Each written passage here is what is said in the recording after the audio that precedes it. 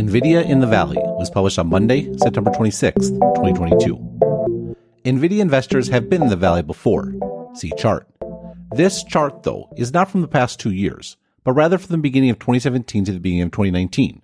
Here's 2017 to today. See chart. 3 big things happened to Nvidia's business over the last 3 years that drove the price to unprecedented heights.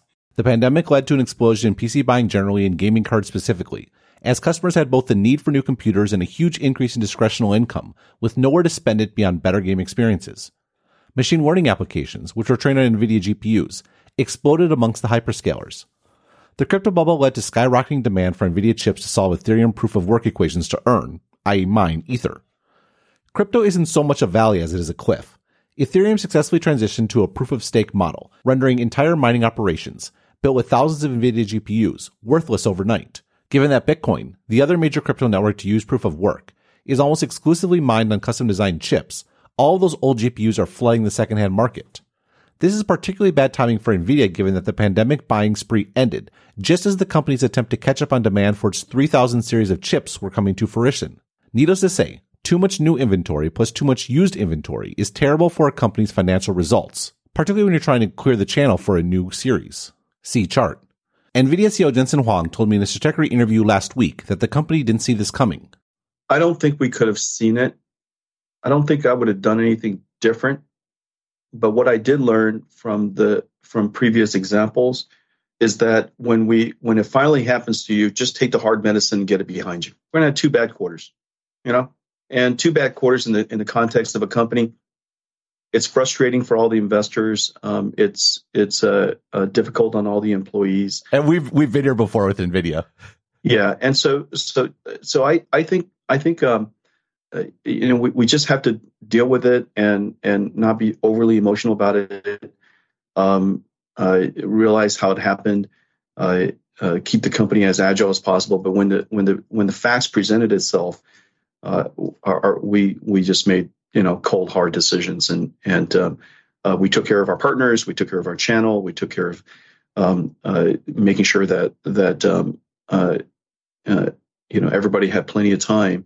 And by delaying Ada, we made sure that everybody had plenty of time and we repriced all the products such that even in the context of Ada, even if Ada were available, the products that after it's been repriced is actually a really good value. And so I think we took care of as many things as we could. It resulted in two fairly horrific quarters, but I think in the grand scheme of things, we'll come right back. And so I think that was probably the lessons from the past. This may be a bit generous. Analysts like Tay Kim and Doug O'Loughlin forecast the stock plunge earlier this year, although that was probably already too late to avoid this perfect storm of slowing PC sales and Ethereum's transition, given that Nvidia ordered all those extra 3000 series GPUs in the middle of the pandemic. Huang also cited the increasing lead times for chips as a big reason why Nvidia got this so wrong. What is more concerning for Nvidia, though, is that while its inventory and Ethereum issues are the biggest drivers of its, quote, fairly horrific quarters, end quote, that is not the only valley its gaming business is navigating. I'm reminded of John Bunyan's Pilgrim's Progress. Now, Christian had not gone far in this valley of humiliation before he was severely tested, for he noticed a very foul fiend coming over the field to meet him. His name was Apollyon, Destroyer. Call Apollyon inventory issues. Christian defeated him, as Nvidia eventually will. Now, at the end of this valley, there was another called the Valley of the Shadow of Death, and it was necessary for Christian to pass through it because the way to the celestial city was in that direction. Now, this valley was a very solitary and lonely place. The prophet Jeremiah describes it as, quote, a wilderness, a land of deserts and of pits, a land of drought and of the shadow of death, a land that no man, except a Christian, passes through and where no man dwells, end quote. What was striking about Nvidia's GTC keynote last week was the extent to which this allegory seems to fit Nvidia's ambitions. The company is setting off on what appears to be a fairly solitary journey to define the future of gaming, and it's not clear when or if the rest of the industry will come along. Moreover, the company is pursuing a similarly audacious strategy in the data center and with its metaverse ambitions as well. In all 3 cases, the company is pursuing heights even greater than those achieved over the last 2 years, but the path is surprisingly uncertain. Gaming in the Valley, Ray Tracing and AI. The presentation of 3D games has long depended on a series of hacks, particularly in terms of lighting. First, a game determines what you actually see, i.e. there is no use rendering an object that is occluded by another. Then the correct texture is applied to the object, i.e. a tree or grass or whatever else you might imagine. Finally, light is applied based on the position of a predetermined light source with a shadow map on top of that. The complete scene is then translated into individual pixels and rendered onto your 2D screen. This process is known as rasterization. Ray tracing handles light completely differently. Instead of starting with a predetermined light source and applying light and shadow maps, ray tracing starts with your eye, or more precisely, the camera through which you are viewing the scene.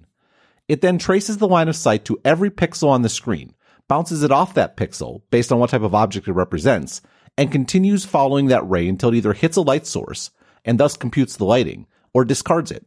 This produces phenomenally realistic lighting, particularly in terms of reflections and shadows. Look closely at these images from PC Magazine. Let's see how ray tracing can visually improve a game.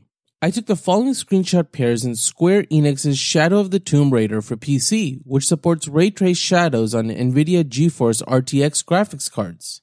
Specifically, look at the shadows on the ground. See images. The ray trace shadows are softer and more realistic compared with the harsher rasterized versions. Their darkness varies depending on how much light an object is blocking and even within the shadow itself, while rasterization seems to give every object a hard edge. The rasterized shadows still don't look bad, but after playing the game with ray trace shadows, it's tough to go back. Nvidia first announced API support for ray tracing back in 2009. However, few if any games used it because it is so computationally expensive. Ray tracing is used in movie CGI. However, those scenes can be rendered over hours or even days. Games have to be rendered in real time. That is why Nvidia introduced dedicated ray tracing hardware in its GeForce 2000 series line of cards, which were thus christened RTX, which came out in 2018. AMD went a different direction, adding ray tracing capabilities to its core shader units, which also handle rasterization. This is slower than Nvidia's pure hardware solution, but it works, and, importantly, since AMD makes graphics cards for the PS5 and Xbox, it means that ray tracing support is now industry-wide.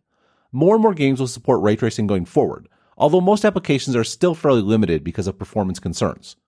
Here's the important thing about ray tracing, though. By virtue of calculating light dynamically, instead of via light and shadow maps, it is something developers can get for free. A game or 3D environment that depended completely on ray tracing should be easier and cheaper to develop. More importantly, it means that environments could change in dynamic ways that the developer never anticipated, all while having more realistic lighting than the most labored-over pre-drawn environment.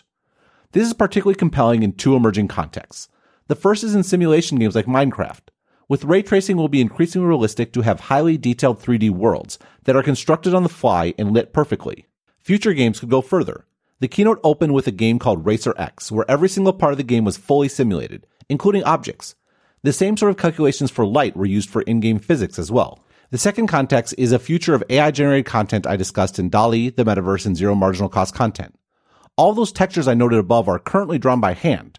As graphical capabilities, largely driven by Nvidia, have increased, so has the cost of creating new games, thanks to the need to create high-resolution assets. One can imagine a future where asset creation is fully automated and done on the fly, and then lit appropriately via ray tracing. For now, though, Nvidia is already using AI to render images. The company also announced version 3 of its Deep Learning Super Sampling, DLSS technology, which predicts and pre-renders frames, meaning they don't have to be computed at all. Previous versions of DLSS predicted and pre-rendered individual pixels. Moreover, Nvidia is, as with ray tracing, backing up DLSS with dedicated hardware to make it much more performant. These new approaches, matched with dedicated cores in Nvidia's GPUs, make Nvidia very well placed for an entirely new paradigm in not just gaming, but immersive 3D experiences generally, like a metaverse. Here's the problem though. All that dedicated hardware comes at a cost. Nvidia's new GPUs are big chips.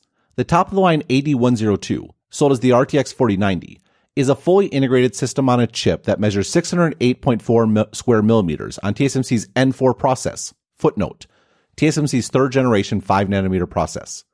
The top-of-the-line Navi 31 chip in AMD's upcoming RDNA 3 graphics line, in comparison, is a chiplet design with a 308 square millimeter graphics chip on TSMC's N5 process. Footnote: TSMC's first-generation 5nm process.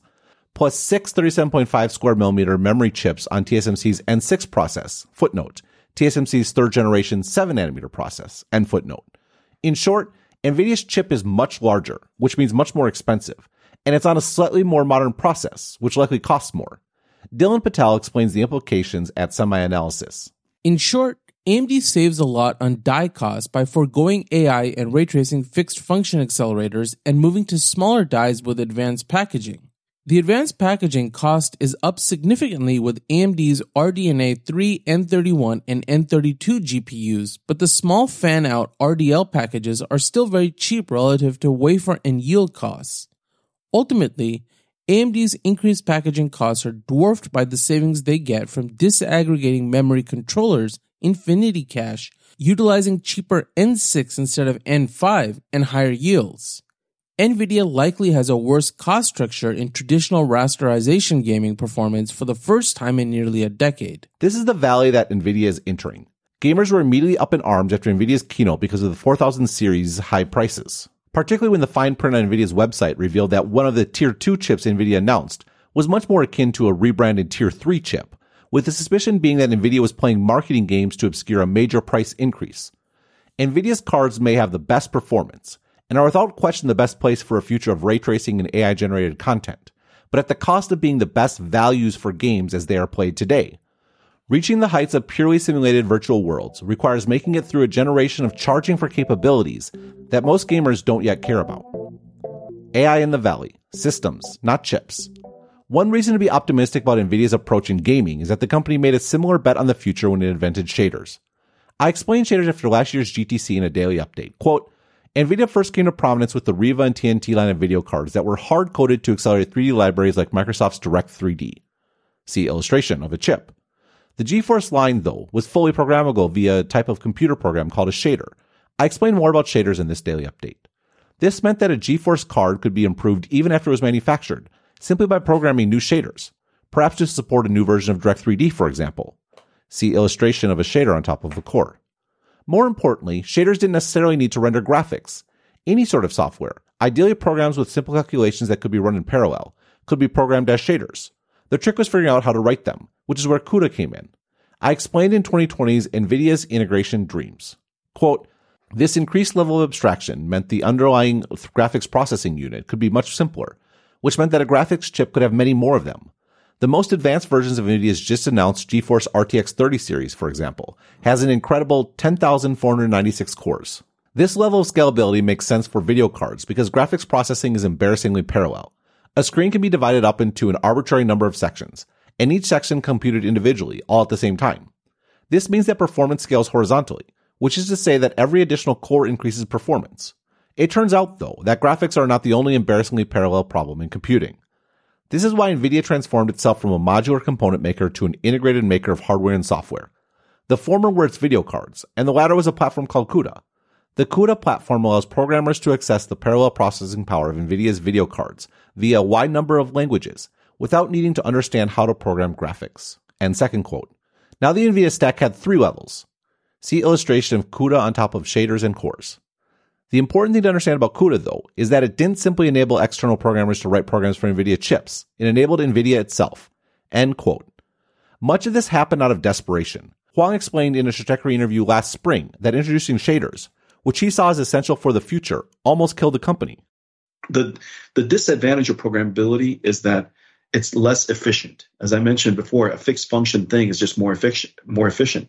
Anything that's programmable, anything that could do more than one thing, it's just by definition carries a burden that is not necessary for any particular one task. And so the question is when do we do it? Well, there was also an inspiration at the time that everything looks like OpenGL Flight Simulator. Everything was blurry textures and trilinear bitmapped, and there was no life to anything. And we felt that if you didn't bring life to the medium, and you didn't allow the artist to be able to create different games for different genres and tell different stories, eventually the medium would cease to exist. And so we were driven by simultaneously this ambition of wanting to create a more programmable palette, so that the game and the artist could do something great with it, At the same time, we also were driven to not go out of business someday because it would be commoditized. So somewhere in that kind of soup, we created programmable shaders, and so I think the impetus or the motivation to do it was very clear.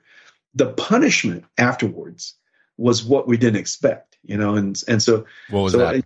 Well, the punishment is all of a sudden all the things that we expected about programmability and the overhead of unnecessary functionality because the current games don't need it. You created something for the future, which means that the current applications don't benefit. And until you have new applications, your chip is just too expensive. Yep. And the market is competitive. Nvidia survived because their ability to do direct acceleration was still the best. It thrived in the long run because it took it upon themselves to build the entire CUDA infrastructure to leverage shaders. This is where that data center growth comes from. Huang explained. On the day that you become a processor company, you have to internalize that this processor architecture is brand new. There's never been a programmable pixel shader or a programmable GPU processor and a programming model like that before. And so we internalize, you have to internalize that this is a brand new programming model, and everything that's associated with being a processor company or a computing platform company had to be created. And so we had to create a compiler team. We have to think about SDKs. We have to think about libraries. We had to reach out to developers and evangelize our architecture and help people realize the benefits of it, and if not, even come close to practically doing it by creating new libraries that make it easy for them to port their application onto our libraries and get to see the benefits of it. The first reason to recount this story is to note the parallels between the cost of shader complexity and the cost of ray tracing and AI in terms of current games. The second is to note that NVIDIA's approach to problem solving has always been to do everything itself. Back then, that meant developing CUDA for programming those shaders. Today, it means building out entire systems for AI. Huang said during last week's keynote, NVIDIA is dedicated to advancing science and industry with accelerated computing.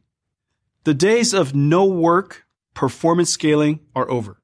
Unaccelerated software will no longer enjoy performance scaling without a disproportionate increase in cost. With nearly 3 decades of a singular focus, NVIDIA is expert at accelerating software and scaling compute by 1,000,000x, going well beyond Moore's Law. Accelerated computing is a full-stack challenge, demands deep understanding of the problem domain, optimizing across every layer of computing, and all 3 chips, CPU, GPU, and DPU. Scaling across multi-GPUs and multi-nodes is a data center scale challenge and requires treating the network and storage as part of the computing fabric.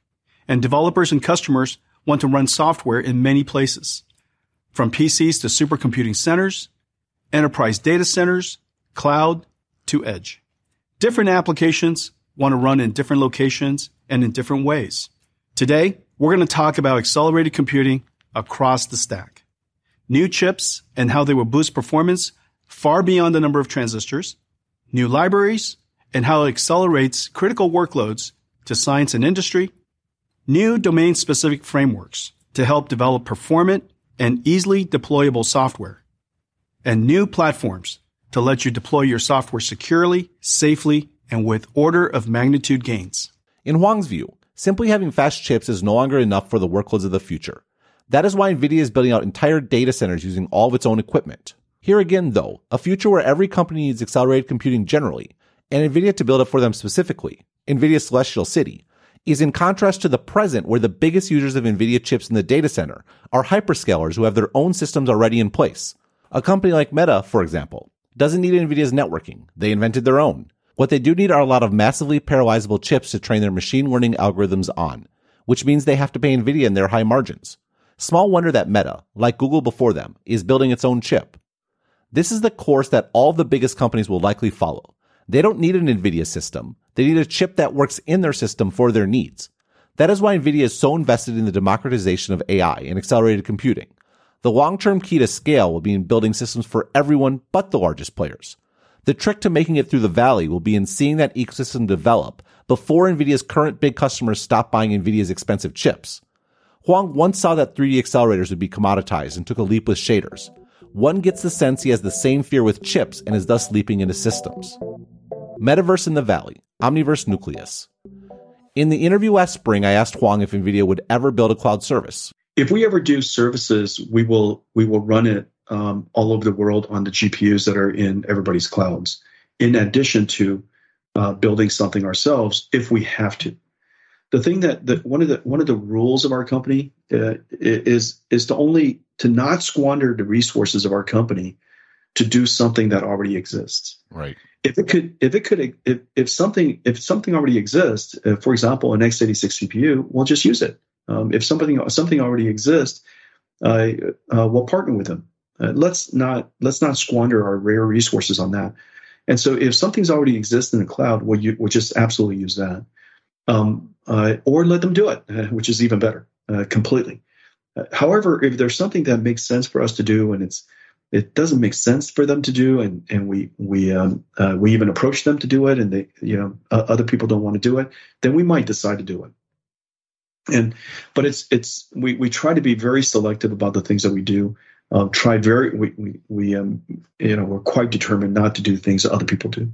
It turns out there was something no one else wanted to do, and that was create a universal database for 3D objects for use in what NVIDIA is calling the Omniverse. These objects could be highly detailed, millimeter-precise objects for use in manufacturing or supply chains, or they could be fantastical objects in buildings generated for virtual worlds. In Huang's vision, they would be available to anyone building on Omniverse Nucleus. Here, the Celestial City is a world of 3D experiences used across industry and entertainment, an omniverse of metaverses, if you will, all connected to NVIDIA's cloud, and it's ambitious enough to make Mark Zuckerberg blush. This valley, by the same token, seems even longer and darker. Not only do all of these assets and 3D experiences need to be created, but entire markets need to be convinced of their utility and necessity. Building a cloud for a world that doesn't yet exist is to reach for heights still out of sight. There certainly is no questioning Huang and NVIDIA's ambition, although some maybe quibble with the wisdom of navigating 3 valleys all at once. It's perhaps appropriate that the stock is in a valley itself, above and beyond that perfect storm in gaming.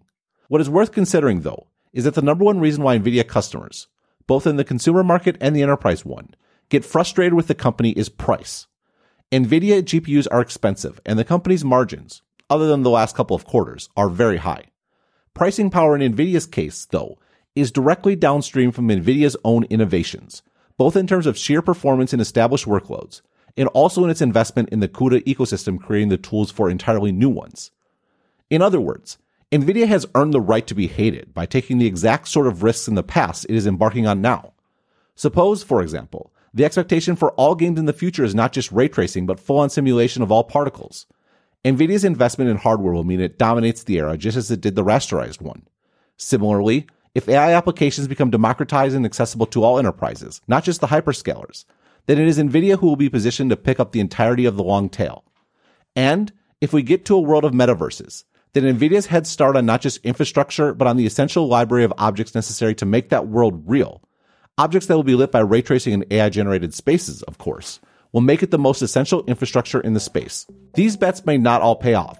I do, though, appreciate the audacity of the vision, and won't begrudge the future margins that may result in the Celestial City if NVIDIA makes it through the valley.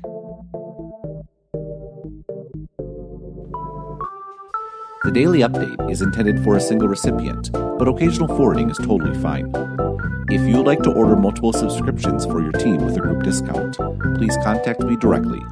Thanks for being a subscriber, and have a great day.